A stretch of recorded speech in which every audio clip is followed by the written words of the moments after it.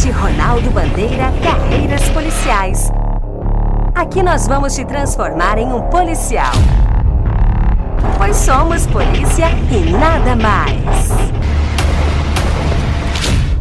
Bom dia, boa tarde, boa noite, boa madrugada, galera. Aqui é o professor Douglas Canário, passarinho mais famoso do Brasil. E eu tô aqui no curso Ronaldo Bandeira para fazer com vocês mais um podcast. E eu quero falar nessa dica com vocês dos princípios da administração pública. E eu quero falar especificamente do princípio da impessoalidade, previsto no artigo 37 caput da administração. Fica ligado em 3 raciocínios do princípio da impessoalidade. Qual o raciocínio primeiro, Canário? Ele é agir de forma neutra, de forma imparcial. Segundo raciocínio, eu não posso fazer uma propaganda de uma obra pública e colocar meu nome, minha foto e nem mesmo a minha imagem.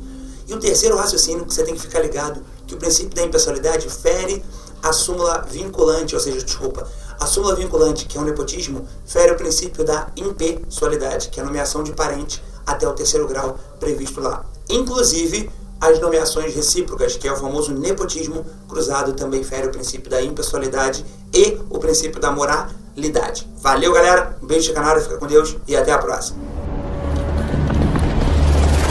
Bandcast Ronaldo Bandeira Carreiras Policiais. Aqui nós vamos te transformar em um policial. Pois somos polícia e nada mais.